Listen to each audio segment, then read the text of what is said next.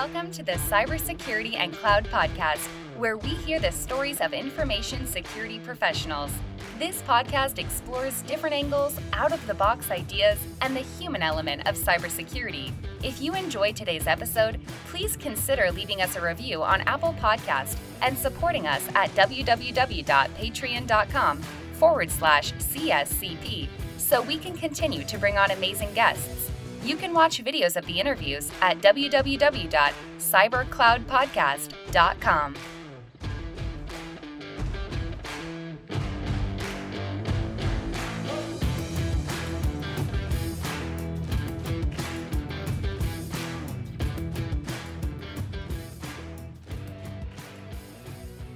Hey everyone, welcome back. I am trying different way to welcome you back, so apologize if I try one or the other in these episodes. I hope you feel welcome, and this episode is for you all fellow application security people. We have the honor to have Clint Kibler, one of the most kind soul in the application security world and also knowledgeable. He has done 2 amazing talks and has an email list that I feel ashamed to read every time because I feel the lack of knowledge, but is also an enormous source of information that I absolutely love to read. We're going to discuss this and all the other application security topic and how our world did change from January onward. So I hope you enjoy this episode with a friend and one of the most relevant figure in application security. Enjoy. Hello, everyone, and welcome back to the Cybersecurity and Cloud Podcast. This is your host, Francesco, and today we have an honor to have on the podcast a good friend and, fellow rambler on application security topic. Clint Kibler, welcome to the show. Thank you for coming. Thanks so much. Thanks for having me. I'm excited to be here. So, Clint, we met back in another world, in another time, in January at Upside Cali. Finally, we met face to face, and we were talking the other day how different the world in a few months has gone. And also your world has changed. So what have you been up to? And do you want to tell our audience a little bit about your stories, what you've been up to, what you're working on, what exciting project other than the one more visible you're working on? Yeah. So, we had interacted on Twitter and LinkedIn, and I was like, oh man, this is a guy I want to meet. And then we finally did get to meet at Upset Cali, which was awesome. And before this started, we were like, oh man, it feels like 10 years ago, but really it was like less than 6 months ago. Yeah. Since then, I've been continuing to do TLDRsec, which is like a sort of security newsletter I do. But I've also ended up switching jobs. So I was a technical director and research director at NCC Group doing security consulting, like pen tests and helping guide and improve security programs for various companies. And I ended up joining a small static analysis focused startup based in SF, which has been a pretty cool change of pace. So as everything was getting locked down, there were a couple of big changes in my life as well. That's amazing. And I think we can maybe talk a little bit about perspective on how it is to work in a big scale organization and the freedom and also the constraint or the drawback that is working and changing this world. What have you found exciting in working in this kind of environment versus the environment where you were before? Yeah, I think there's obviously both strengths and trade-offs in both, right? So if you're in a bigger company, there can be some bigger like institutional inertia in terms of to set new policies or to roll out new programs or like prototype new things. You probably need buy-in from more people. There's a lot more sort of like measured planning. Conversely, in like a small company, like currently, I think we're like sub 20 people. So it's like very fast, like the whole company can shift on like a day or a week. I think let's change sector tomorrow. Yeah, we had like a customer ask for like a like an enterprise dashboard type thing, and like, okay, cool, let's spec that out in like the next week, where that would be like a major project that would be like multi-quarter at a bigger sized company. But on the other hand, when you're in a bigger company, like making small localized changes when rolled out everywhere can have a huge impact, right? Like say at a big consulting firm, if you're like, oh, let's change our standard methodology for like web app pen tests, and if you can get broad adoption for that, suddenly like hundreds of pen tests are different because of your small work. So I don't think necessarily one is better than the other. It's just sort of different, and it's pretty cool to see both. So I'm having a blast. No, fantastic. And congratulations, first of all, for the new adventure. And yeah, thank you. Yeah, in this period of doom and gloom, it's good to have some good news. Yeah, it's nice to see the silver lining. And I do feel very fortunate to be doing something I like and to have a job. I know a lot of our colleagues who are incredibly talented haven't been so fortunate just because of cost cutting a bunch of places. Yeah, no, I see some days ago, well, now it's a few weeks ago, was it Airbnb cutting heavily, but they've done an amazing job to publish all the CV, all the skill set of the people so they could get rehired quickly. And I think in this period of crisis, we all understand that there will be situation of crisis where organization will just, we can't continue on this environment, but it's good to help their employees. So kudos to them. Yeah, and listeners might want to check out your and Tanya's Mentoring Monday, which often has lots of great resources and people hiring.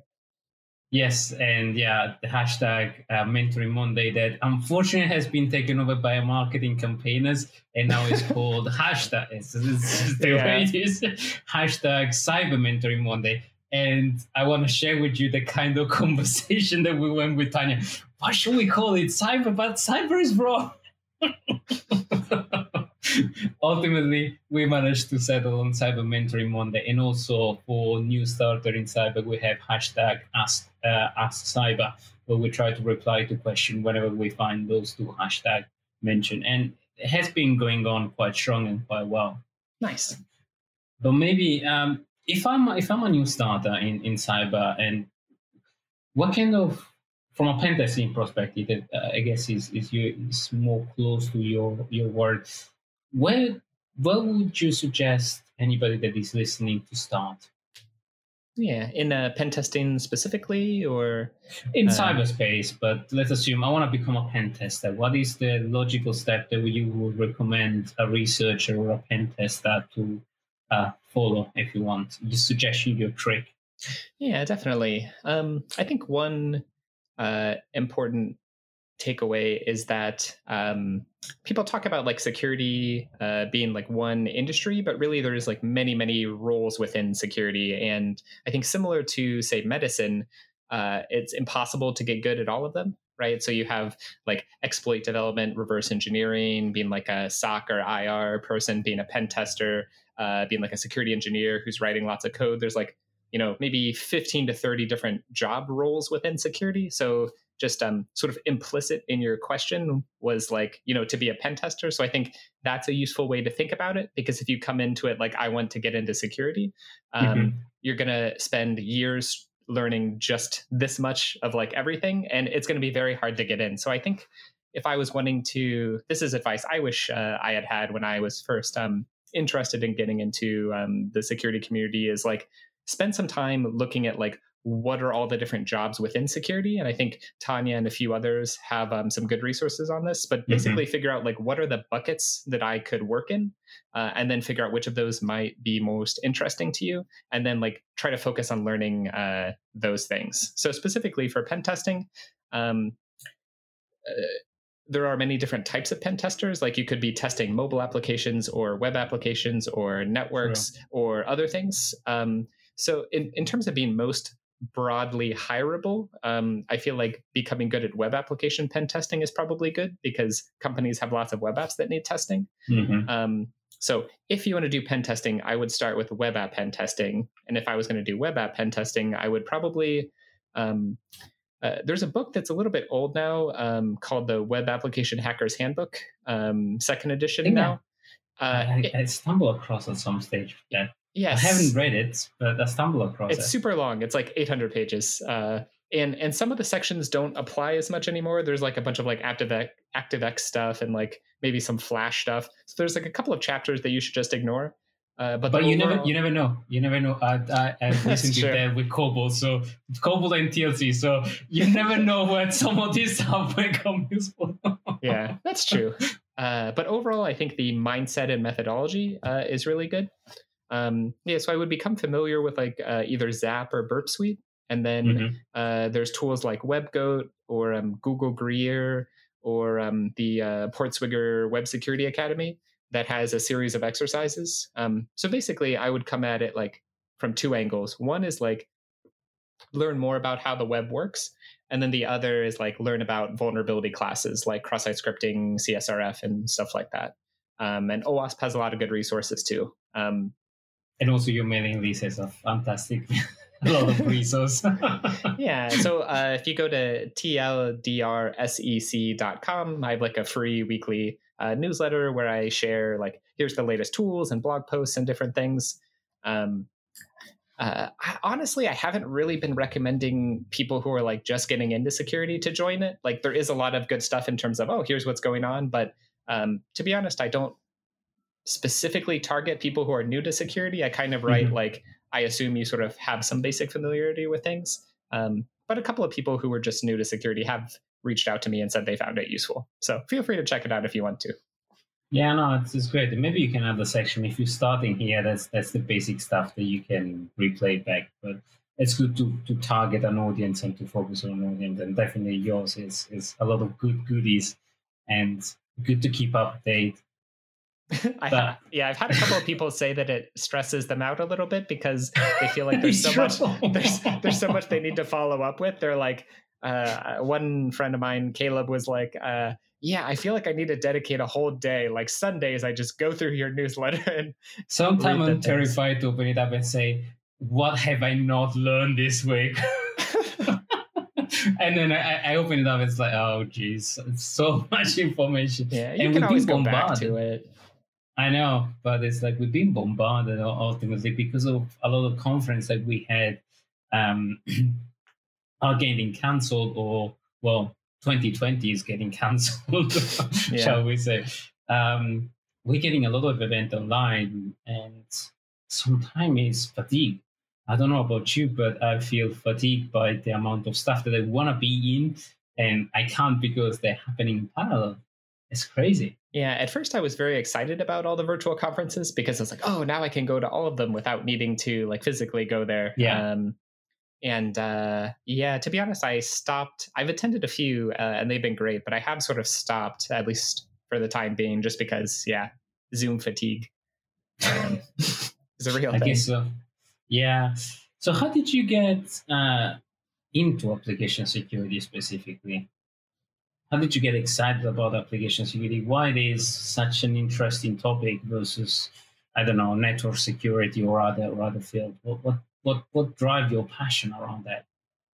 Yeah, I got into security sort of by accident, actually. I was I think freshman or sophomore in college, and I saw that there was this graduate class in security.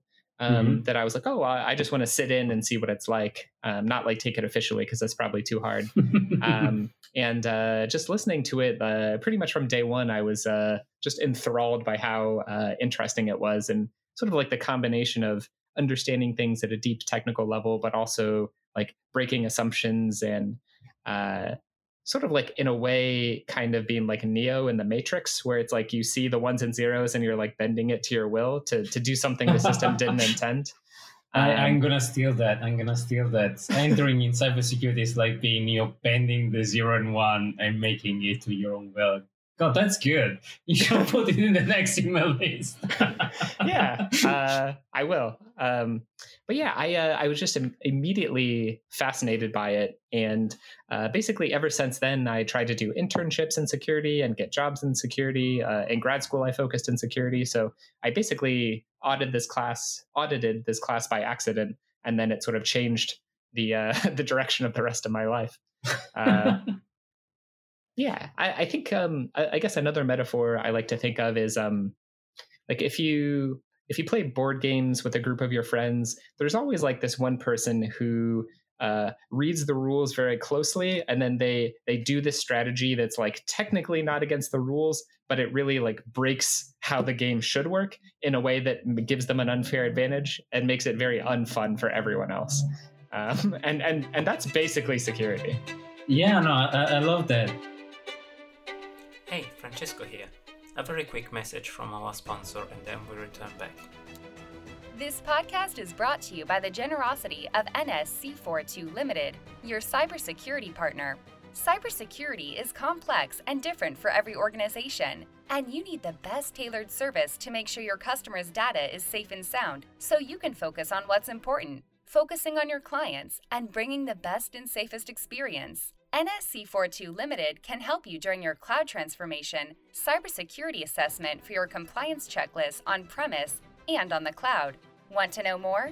Visit www.nsc42.co.uk to get your free quote. I was having an argument with one of the lead engineers, and the whole argument was around calling hackers. It's like, hacker is not a security thing. It's a mindset of effectively taking things apart and reinventing it in different way. And we got this negative annotation because of Black Hoodie, because of hacker, because of malicious actors, and adversaries versus defenders and so on, to call everybody a hacker. But a hacker is a tinkerer, so maybe we should call ourselves tinkerers rather than hackers, and everybody can belong to the community of hacking. Yeah, I think I may be misremembering this, but I believe the origin of the word hacker was actually because of some people at MIT who would call each other hackers when they were able to do something very clever with a piece of technology, like, oh, that was a really cool hack, or like the system didn't intend to do this like crazy combination of things, but you put something together amazing, and it was like a sort of term of like, oh wow, this was an amazing cool thing you did. You're a hacker because you did something really cool. And it was only, I think, years later that it sort of took on this negative Black Hoodie connotation. And I love to see that still website. There is one favorite, one of my favorite one that is IKEA hack. Whenever I was trying to build my furniture and assemble it in a creative way, because with IKEA furniture you always spend like a handful of bolts and things, and you never know what to do with it. So it's like, but no, it's a great way to think as a broader spectrum, and also the other way around. I think you can bring an external view in cybersecurity if you are coming from a lawyer perspective or a finance background or other background, or people that want to, repurpose themselves. They can, because it's that mindset that I think we need to push strongly. Yeah, it's definitely a lot about the mindset. I think being a good security person is sort of two things. One, understanding technology or willingness to learn. And then the other is the hacker mindset. Sort of, you just need both. And anyone can learn both. It's not magic. No, but you can't learn passion. So I was having a discussion with Derek from Application Security Weekly, and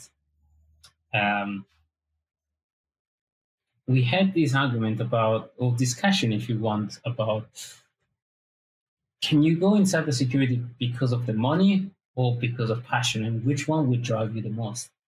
And my view was, you kind of need the passion, because the money is going to reach a top limit or an upper limit at a certain point. But the passion, you need to put the time in to actually, it's not a 9-to-5 job.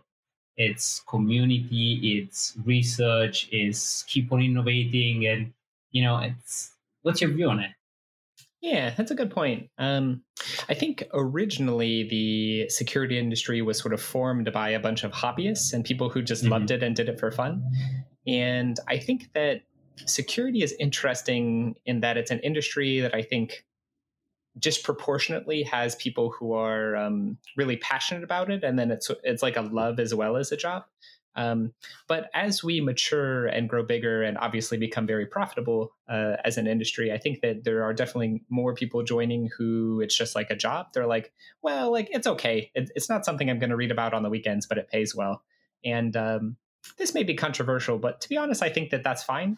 Like if you're willing to put in the time to be good enough, and you don't necessarily feel the drive to learn everything and be one of the best in the field, like that's totally cool. Like that's fine. I don't think you should feel like you have to spend a million hours a week. But I do think if you look at the people who are the very top in any industry, not just ours, those are always going to be people driven by passion. Like it's never, the best people are never going to be driven by money. I think there's been a bunch of psychology studies that show that like extrinsic motivation, like money, accolades, and things like that, only get you so far and are not sustainable long term. So yeah, I don't know. They don't get fulfilled. Yeah. In summary, I think the best people are primarily passion driven, but there are people who are more just money or stable job driven. And I think that's okay. Yeah, no, and I think looking at it from your perspective, I think we have so many shortage in talent. And yeah, we need more so people. many positions. Exactly, we absolutely need more people. So we can't expect always the top of the class, and it would be completely unreasonable and stressful to have a very competitive environment or a consistent competitive environment.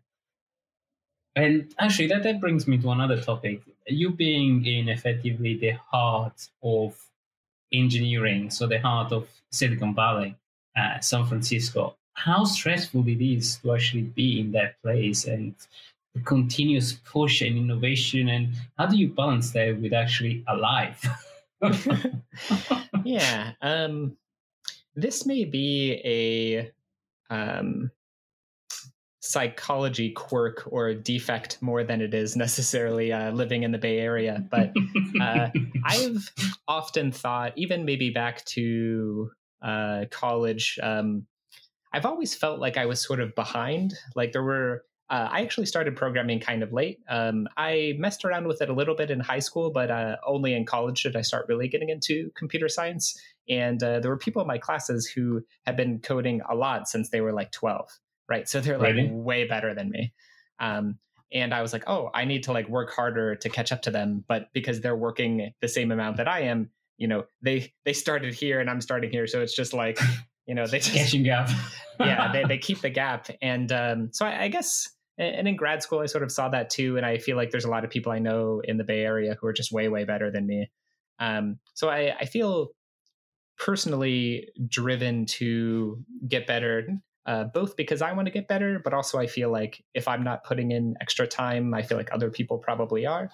I think this is sort of I wouldn't say necessarily super healthy or the right way to think about it, but just to be like totally honest, that's part of how I think about it. But I do think it's very valuable to, so if you want to be the top of your field, or not the top, but if you want to be like quite good, I think one strategy that's very effective is like find places where everyone is very good. Like find the place where you're going to be the very middle of the road and you're going to get brought up. So like, for example, so you're always pushed. Yeah, you're always pushed. Like basically just to succeed or to not fail, you have to be very pushed. So I try to go places where I like need to struggle just to survive, to be like middle of the road. Like for example, one of the reasons why I went to NCC Group, I worked out of the office that was formerly ISAC Partners in San Francisco. A lot of the people from there went on to be like, you know, head of security at Yahoo, Facebook, Airbnb, like all these like big name companies. Like I saw the people who went out of there and they were all incredibly successful and super, super smart. And I was like, oh, I should go there. And if I make it there, or at least if I don't fail, like I don't have to be the best person, but even if I'm like top 50% compared to everyone not there, I'll be pretty good. So I kind of think, a good way to see it. I think of the Bay Area sort of like that. Like if you can go to the Bay Area and be like reasonably okay, like not even the best person or like top 10%, but like top 50%, like compared to non-Bay Area places, you'll be like very good. No, I like that perspective. But how do you keep alive with this consistently pushed environment? How do you keep a healthy balance? So for everybody that is externally to the Bay Areas, I find that the lack, especially in certain areas, the lack of that continuous push, and I crave for that. But not everybody can cope with that. So I see a lot of people that are struggling, and specifically in our world, the work-life balance, the mental health is coming into place a little bit more. And I think in an environment that is continuously pushing, help you flourish, but also you need to cope with the fact that you're never going to be good enough, or you're always going to find a room where you're not the smartest person, and sometimes you are not even in the middle person. How do you deal with that mentally, psychologically, to actually never going to be good enough? Yeah. I don't know. I feel like I'm opening up about a lot of things. I guess it's because we're friends, and I'm like, that's fine. Although other people listen to it later. One thing that I think is interesting and I think heartening to me is that a lot of people in the security industry have imposter syndrome. So people are like, oh, other people think that I know a lot and that I'm this awesome hacker, but like I feel like I don't know anything and everyone knows a lot more than me. Pretty much everyone I know feels like that, or at least a lot of people. And I especially, yeah, same. Yeah, I confess. And so I often think that like right before I go on stage to give a talk, I gave a bunch of talks last year. I'm like, man, everybody probably already knows this. They're going to be bored. Or like they'll point out all these flaws in it. And it was only after a couple of years of just having very honest conversations with people who are like very well known in security, have given lots of keynotes, and are like widely regarded as being like very, very successful. And hearing them say that they feel like imposters, I was like, well, like I perceive like I perceive my career to be like here, and I'm like chatting with all these people who are like internationally known in security, who are like, yeah, I just sometimes feel like I don't know enough. And it didn't necessarily change how I felt about myself, but it made me realize like, it's okay to feel this way. Other people who have much bigger sort of external accolades than I do still feel that way. So I think there's some comfort in knowing that it's you're not alone. This is not like an isolated experience that only you have, that even as you grow and get better, other people still probably feel that way too. So like, we're all feeling the same way together. So like, it's okay.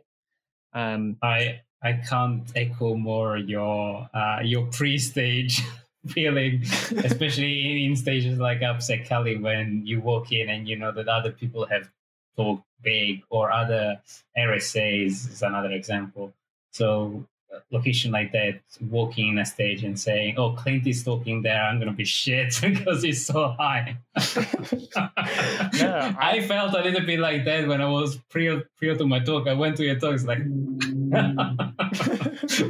Well, I was like, I hope that I have something unique and good to say after, because I read your abstract and I was like, this reads like I would write. I'm like, this is great. Like, these are all the things that I want to know about. So same here. No, it's great, and I think it's good to be pushed, and it's good to also understanding that we are in an extremely challenged and challenging environment, pushed environment, and to be a little bit easier on yourself because you perform much better, and to realize you're not alone. Everybody's going through the same struggle. They've been there, so it's a journey, and it's good to share the journey. That's why I know it's a little bit uncomfortable. It's uncomfortable for me to open up on some of these things, but I know for people that are listening, maybe if I had the chance to listen to those things, I would have speak to more conference early in the days and share the knowledge, even just, going into the stage and try run that, because help you push in your, first of all, I love doing presentation because it makes you doing research. I don't know about you, but I go into a crazy amount of detail whenever I'm going to do a presentation, because as you said, you're going to present with technical people and say, man, they're going to drill me, or they're going to grill me with questions. I need to know everything, every single angles. So, and there is always the guy that asks the question. It's like, damn, I didn't think about that. Yeah, along those lines, some feedback I've heard recently that I think is very interesting is like the amount of rigor you have for like notes you create for yourself is much lower. Basically, as soon as you put something out there, either like a blog post or a talk, the quality like doubles immediately, because like you're no longer satisfied with the level of rigor you had before, and you're like, somebody is going to be like an expert in this one niche, so I better make sure to like head off any criticism or argument they might have. So I think one of the best ways to get better is to force yourself to share things with the world, like podcasts, blog posts, talks, just because your standard for quality will go way up when you know that other people are going to look at it. So it's also a forcing. Feedback is super useful. Yeah, and that brings up in continuous integration, continuous feedback. So your new word, your new code scanning word, and your new effective adventure. So what is why we keep on getting it so complicated or so wrong? Security scanning or application security, or whether it's always so controversial, especially with developers. Hey, Francesco here. A very quick message from our sponsor, and then we return back. This podcast is brought to you by the generosity of NSC42 Limited, your cybersecurity partner.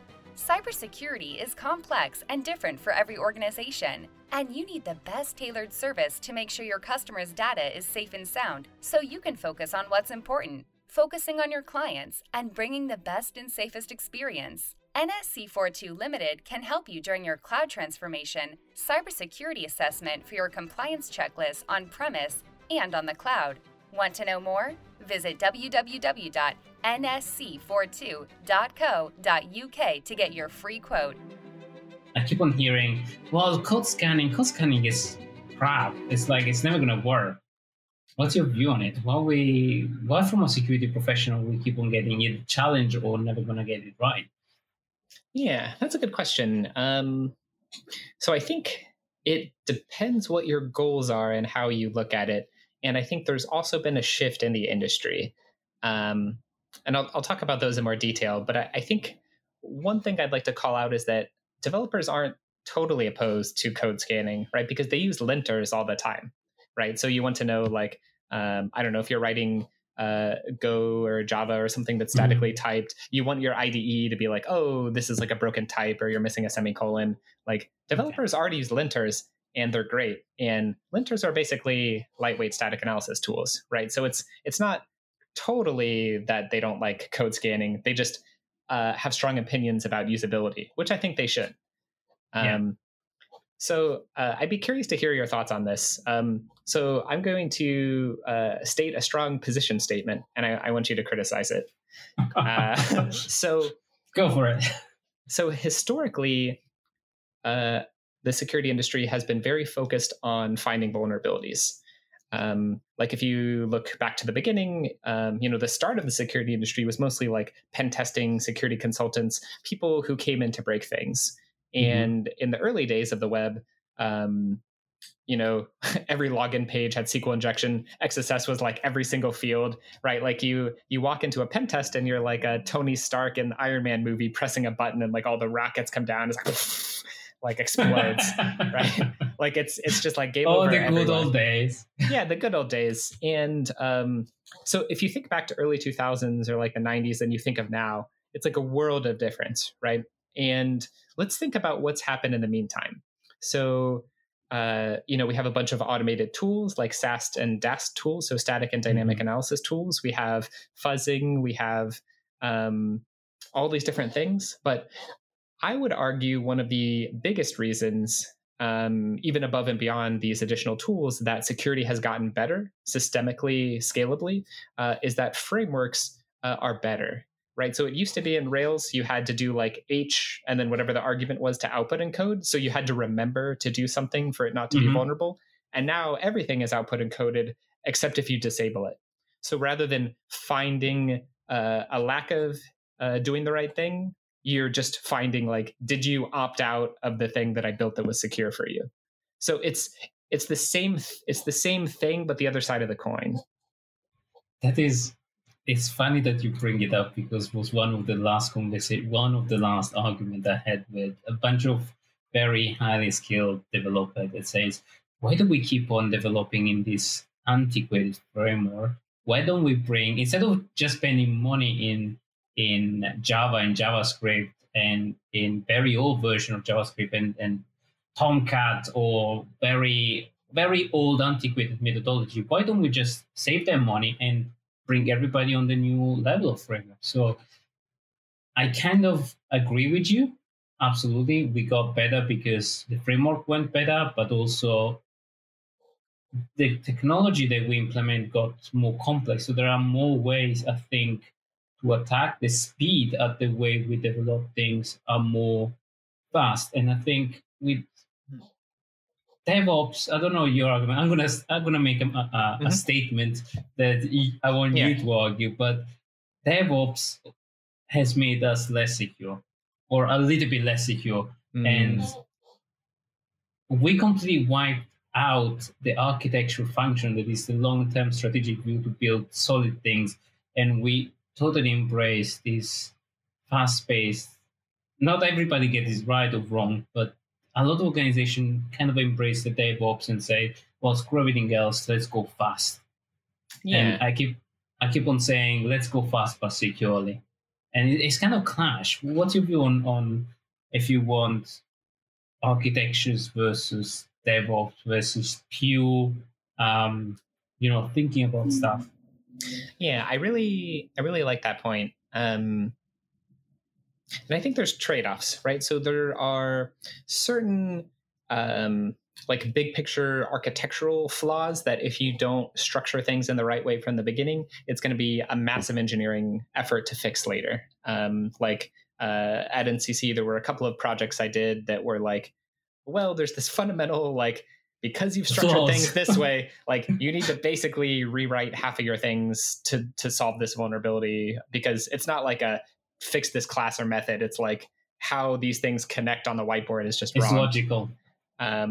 Yeah. So I will say, like, DevOps definitely, if you don't plan enough and you make one of those mistakes, certainly it can be worse for security. But I would say overall, I think when done well, DevOps makes security better, because if you find a bug, you're releasing weekly or daily or whatever, and like you can fix it very fast. So like the time of open known vulnerability is much less. Whereas if you're releasing quarterly or every 6 months, it's like, hey, we found this like critical pre-auth RCE. Well, cool. We'll ship the fix in 6 months, right? That's a huge vulnerability window. Whereas if you're making constant changes, you can be like, oh, this is a critical issue. We'll just like make a patch and like it's fixed today. So I don't think it's necessarily universally better or worse, but I feel like DevOps, when done well, is better for security because, and to your point, like you were like, how do we do security better and faster? And I think that's ultimately modern security's job is not to focus on finding problems, but to be sort of builders and enablers that allow security teams enable developers to build software quickly and complete the features that they need, but also securely. So we're more like enablers than we are people who are holding them back and trying to find bugs. And I think a big way to do that is to build like secure frameworks, to build secure libraries, basically anything that is hard or dangerous to do, build like a secure, easy way to do that, and then give it to them. Consumable. Yeah, very consumable. And then to tie it back to the continuous code scanning, I think from what I've seen at companies that do code scanning well, or that do it in a way that developers don't hate it, to be more precise, is that like you're not necessarily running these like super heavy, like multi-day or like a week-long scans that are, doing complex interprocedural data flow analysis and pointing out all these bugs that may or may not be false positives. Instead, you're doing sort of lightweight, quick checks that are saying like, hey, you just pushed a new like pull request. I'm going to check that in like a couple of seconds or like a minute or two, give you some feedback right on the PR, like in the system you're already using. You don't need to go to another system. So it's like when the developer still has context or when they're still thinking about it, it's more, you might not try to find every vulnerability, but the things that you do choose to focus on are very high signal. So like if you think of like, here's like a pie chart of all the vulnerabilities that you could try to find, like you maybe only focus on this segment of it, but when you report, it's always true. So you sort of you scope the problem a bit. And you mentioned contextual view or IDE, or while you develop, you get code scanning versus, the big increment of full analysis where you might find 2,000 vulnerability, of which maybe 1,000 are correct. Hey everyone, thank you so much for being here. It's almost 40 minutes in. This podcast can't be here without you guys, and it's a massive thank you that I want to give you from the bottom of my heart. I can't keep the conversation short, unfortunately, with Clint, because we explore so many amazing subjects. Stay with us and listen on amazing story about how Google think about the fixed rate, how the suggestion about how to run a modern AppSec work, or the use of modern language from the get-go. And again, thank you so much for being part of this. Thank you. Goodbye and enjoy. In your view and your experience, what do you find it more powerful? The full-blown analysis to say, well, we found all the vulnerabilities, now let's assess them, and we are relatively sure that we probably have found the majority of it, or let's do an incremental scan or IDE integrated scan. And IDE, for who is listening, is effectively the development environment where everybody writes code, and a code scanning analysis inside will highlight effectively a potential vulnerability while you write. Which one do you find more powerful, or more, actually not powerful, effective from a developer perspective? So I think there was some papers by Google and maybe Facebook, or at least Google, I think it's called Tricorder, where basically they were measuring the fix rate for developers. Like if we tell a developer, here's a bug, how likely are they to fix it? Because whether or not it's a vulnerability is kind of less important than if they actually fix it. Right? You could accurate, like hypothetically, let's say you found 100% of the vulnerabilities in a magical world that doesn't exist. Let's say you could do that. Yes. If they don't fix it, like, does it matter that you found it? Like, kind of, but maybe not. But reporting is going to report on it. That's true. But I think what the study found is that when you give developers faster, immediate feedback, they're like 70% more likely to fix it.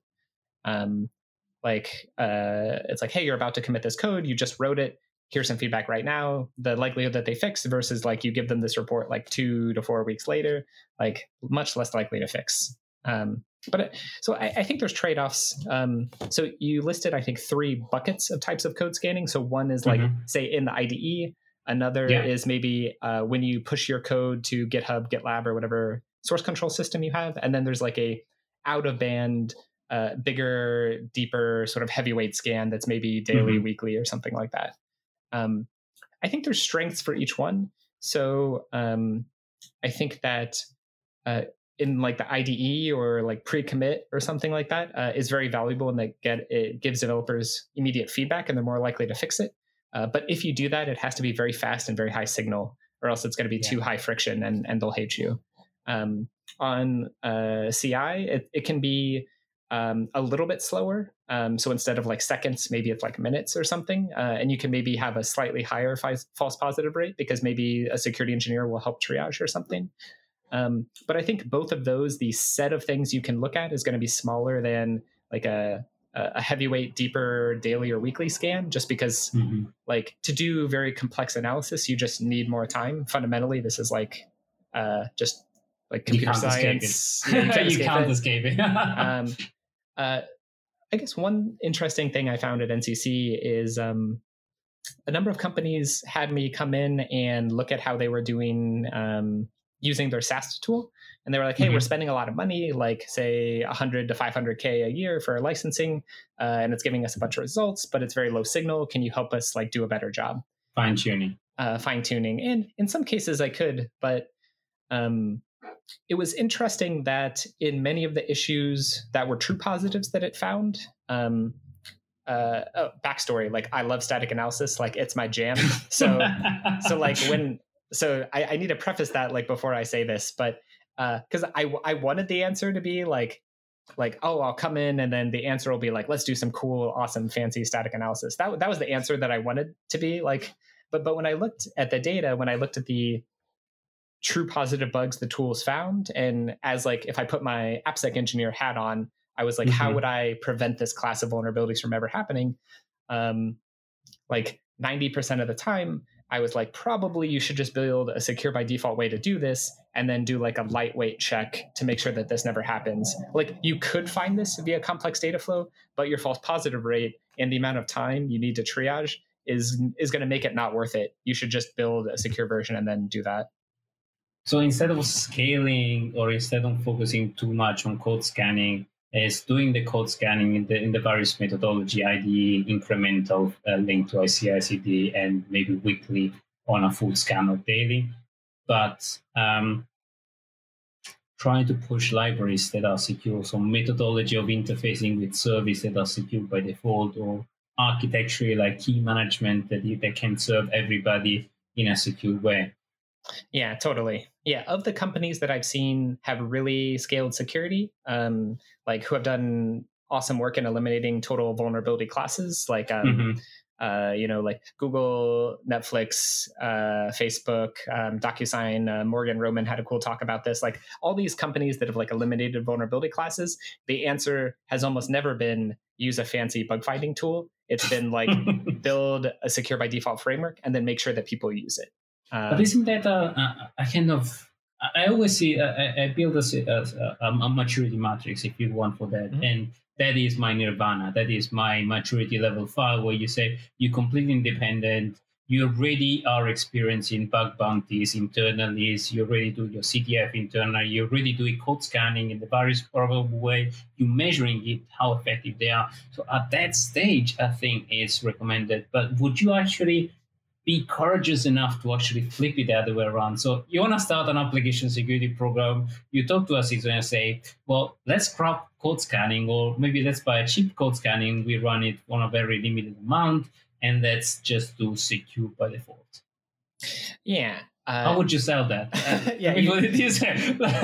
Let's sell this thing. Let's sell this to a CISO, a random CISO. How would you sell this view versus the traditional view of we need tool to actually measure because we need KCI because we need to measure and so on? Yeah, you raise a very good point in criticism, which is like, yes, this is a great idea, but it takes a huge engineering investment and upfront time. And to that, I would say like, absolutely, yes. That's why a lot of the companies who've done it, you would say have a non-trivial size security team. They put in a lot of time over many years to build this up. I don't think it's something necessarily you start with or that you get too quickly, but I think long term, in terms of like what does the vision of success looks like over say 2 to 5 years, not like this quarter when you're first starting. It's a very effective, scalable approach, but it's not necessarily easy to do first because it requires cycles where you're not like totally busy fighting fires, right? You need time and bandwidth to do it. Yeah. So I think, it's not necessarily, I think that you can get some of the value by adopting modern languages and frameworks from the start. So you don't have to build as much yourself. But I think this is sort of more of like you have like 5+ AppSec engineers and not like you have one, or like you're the CTO who's also the security person sort of thing. So if you want, is a maturity where, if I can wrap it up, is you start with some metrics, start with some code scanning, start interacting with your engineers, build them up, and then you mature to actually start measuring things. And then ultimately you get to the nirvana where you get engineers to look at multiple pieces of code and say, well, we could solve A, B, and C, and D by just having, I don't know, a key management or a library that consumes these functions specifically or can serve this piece of code to multiple applications, and that's the secure way to do it. Like encryption, instead of reinventing the encryption, let's use a library, standardized libraries across the board. Yeah, and actually that brings me to the topic that I love a lot, and is open source libraries and standardization of libraries across the board versus completely if you want redneck engineering or reckless engineering, let's go out and let's build everything with whatever we can. What do you think about standardization of open source or a set of libraries versus whatever? Just go out in the wild. We're gonna assess it later. What's your feeling? What's more effective? Yeah, as I think as technologists, we love building our own thing. Like it's fun to build it from scratch. I would say, assuming that there are options that are mature and stable and have like a good community behind them, I would say generally using existing things is better, unless it's a core business driver, like a core business differentiator. Like unless it's unique to your problem domain and vertical, I would say probably using an existing thing is better. And I would say especially so for crypto. I think the common security advice is like, don't roll your own crypto. Never invent ever. the crypto. Yeah, you should never, unless you have like a PhD in cryptography, you should not be writing your own crypto probably. And even in that case, you should double check your sanity about writing your own crypto. Yeah, for sure. Bottom line, don't write your own crypto. But I've seen environment where, especially in large scale organization, where you have a bunch of development team that are not synchronous on the use. They all want to use the same thing, but they find 2,000 methods of implementing or using it. Like an open source library, you can solve, I don't know, let's pick an example. You can build your own web front end, or you can build your own web engines, or you can use one of the default one, or so on and so forth. And how do you convince the engineering community that the benefit of standardization, because you actually can dedicate time of assessing one thing from a security perspective versus go in the wild and choose whatever we want and we will evaluate? Yeah, I think one potential argument that some engineers may find reasonable is there's a maintenance cost for, like, let's say you're like, we don't want to use Express or Django or Rails. We want to build our own web framework. It's like, well, cool, but like we're going to have to maintain that for the rest of time, right? Like it's assess it. It's hugely costly. And also, if you're using existing standardized things, when you hire new people, it's more likely that they will have familiarity with it, who can get up to speed quickly. So it's like potentially allows people to start and be more productive quickly, and also decreases long-term costs, which ultimately a lot of things is about costs, right? Even though we're like, let's make it perfectly secure, ultimately it's about reducing business risk. So yeah, no, I like that approach. And business risk is cost, and is security risk, and is a lot of other factors like not going to market, for example, and the speed of implementing certain things. Yeah, and I guess I just to quickly jump back to continuous code scanning for like 2 seconds. We completely drifted apart. You knew that's going to happen. Yeah, I knew it, but we should continue drifting. But I was like, I'm just going to wrap it up. So to sort of summarize everything, I think so. Originally, big focus on heavyweight analysis that find bugs. Modern approach, secure defaults that prevent classes of bugs. So I think that's good, but you also need to have a lightweight enforcement of making sure that you're doing the right thing. Like, are you using the secure wrapper library that we wrote for you? And that is organization specific. So like if you have an internal library that your developer should use, like that's not going to be a tool, or that's not going to be a check that a commercial tool has, because it's specific to your org. So what you want is something fast and lightweight that's easy to customize. So my company, R2C, has an open source tool called SemGrep. You can find it at semgrep.dev, which just redirects you to GitHub. But basically the idea is it's like grep, but code aware. So you can say, find methods that have an argument like this, or find methods that call foo before bar or something like that. It basically, so you can build your own custom rules. It's just, like I could teach you to write custom rules in like 10 minutes. It's like, great. It's very easy. But so basically it's purposefully not doing the complex, slow analysis that other tools are doing, because our view is that you should be instead focusing on secure defaults, and then we'll help you make sure that they're used. So it's like, it's a strategic different view of security, which is one that we've seen effective at some very mature companies. But that's all I wanted to say about it. No, it is an interesting and completely opposite perspective that I like, because exactly that was the problem on a lot of framework, or if you want tools, more enterprise driven. That and the feedback that I got from a lot of people was, it's hard to write your own rule, or modifying or customizing existing rule and fine tuning and tweaking. And I found it extremely frustrating. Yeah. When you say, okay, you either just gonna exclude it as an exception, or fine tuning the rules is really complicated, and you have this nested bucket of, well, it is either enabled or disabled by default.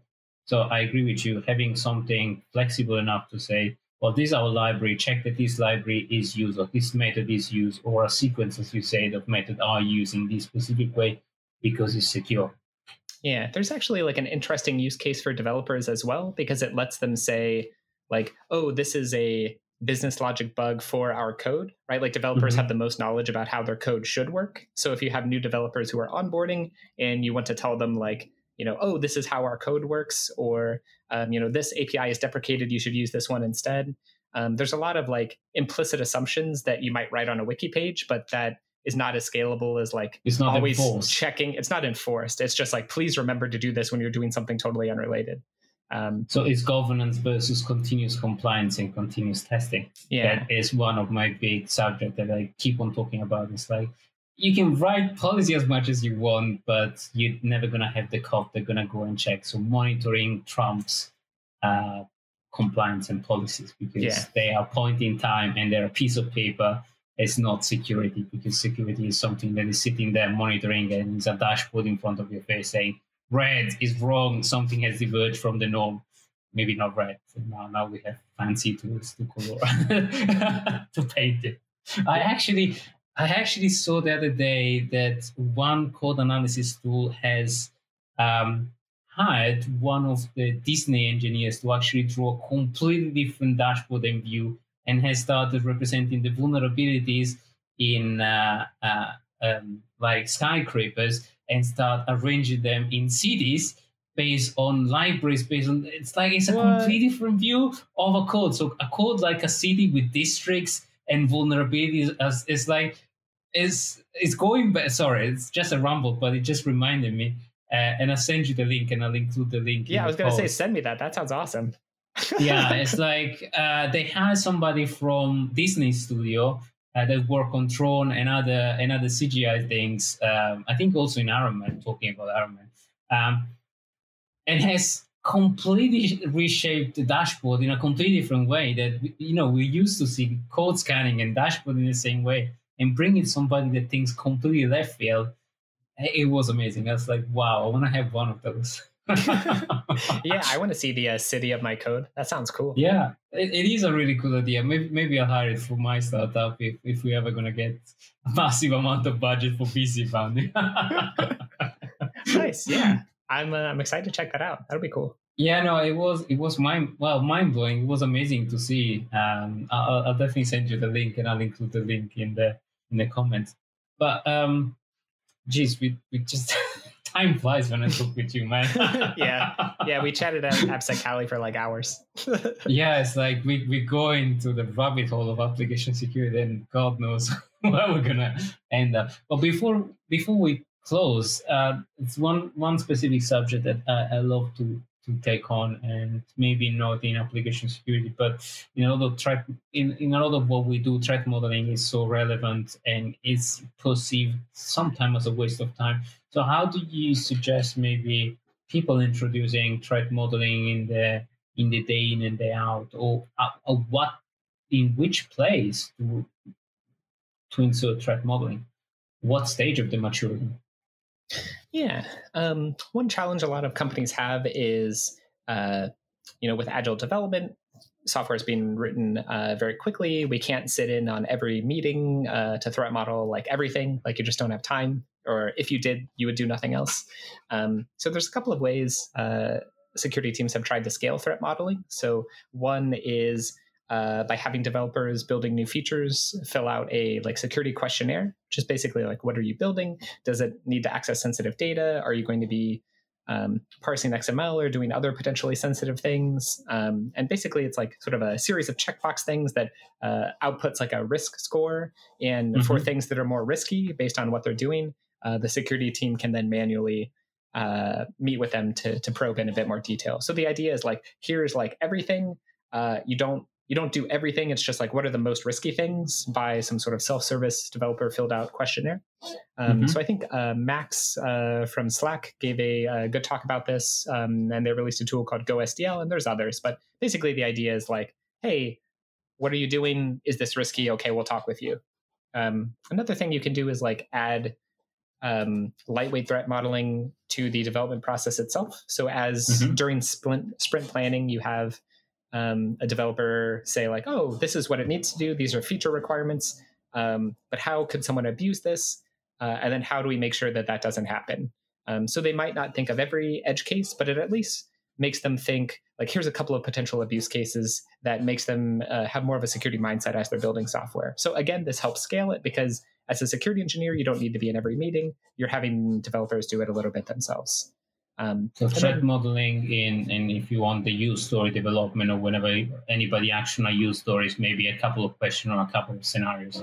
Yeah, definitely. And I think Adam Shostak and a few others have a escalation of privilege card game that can be sort of used to play as well. I haven't played it, but I watched some talks he gave about it, and I've heard from other people that the developers tended to find it quite fun, or at least fun / interesting and useful. And then I think lastly, there's an idea of like threat modeling as code, where you sort of codify your security expectations as sort of security integration tests that continuously run. I think Abhay of We45 has given a couple of talks about this, and they have like some open source tools that are pretty cool. So yeah, I think security questionnaires, having developers ask themselves questions, and then like threat model as code is sort of the three main ways I've seen people scale threat modeling. It's amazing. Whenever I talk to you, whenever I read your email, this I say, geez, I need to know more about this. Yeah, I have a bunch of links to all these things in my slides. Send me. I'm gonna put all the links of your TLDR, the presentation, and this stuff in the comment of the podcast so that people can refer to it later. But yeah, no, it's geez. I want to speak to you all day about application security. But unfortunately, we reach almost an hour. So I'd like to thank you, Clint, so much for your time. It's always an absolute pleasure. But before we let you go, can you give the audience a positive message about cybersecurity or any about our industry? Yeah, I think it's an exciting time to be in security. More and more things are moving online. Many people are working from home now. I think as more of our lives and as more of the world moves online, we have an awesome opportunity as well as responsibility to secure the systems that our families and friends and parents and grandparents use.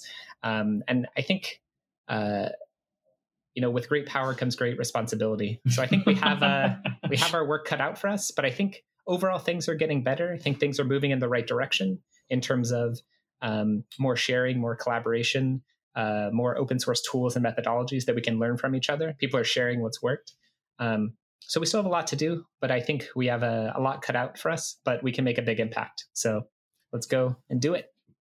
Yes, I love the positive message. Thank you very much, Clint, and thank you everybody for listening. Sorry, we got a little bit too much excited about application security, but that's Clint for us. Yeah, always a pleasure. Thanks for having me, man.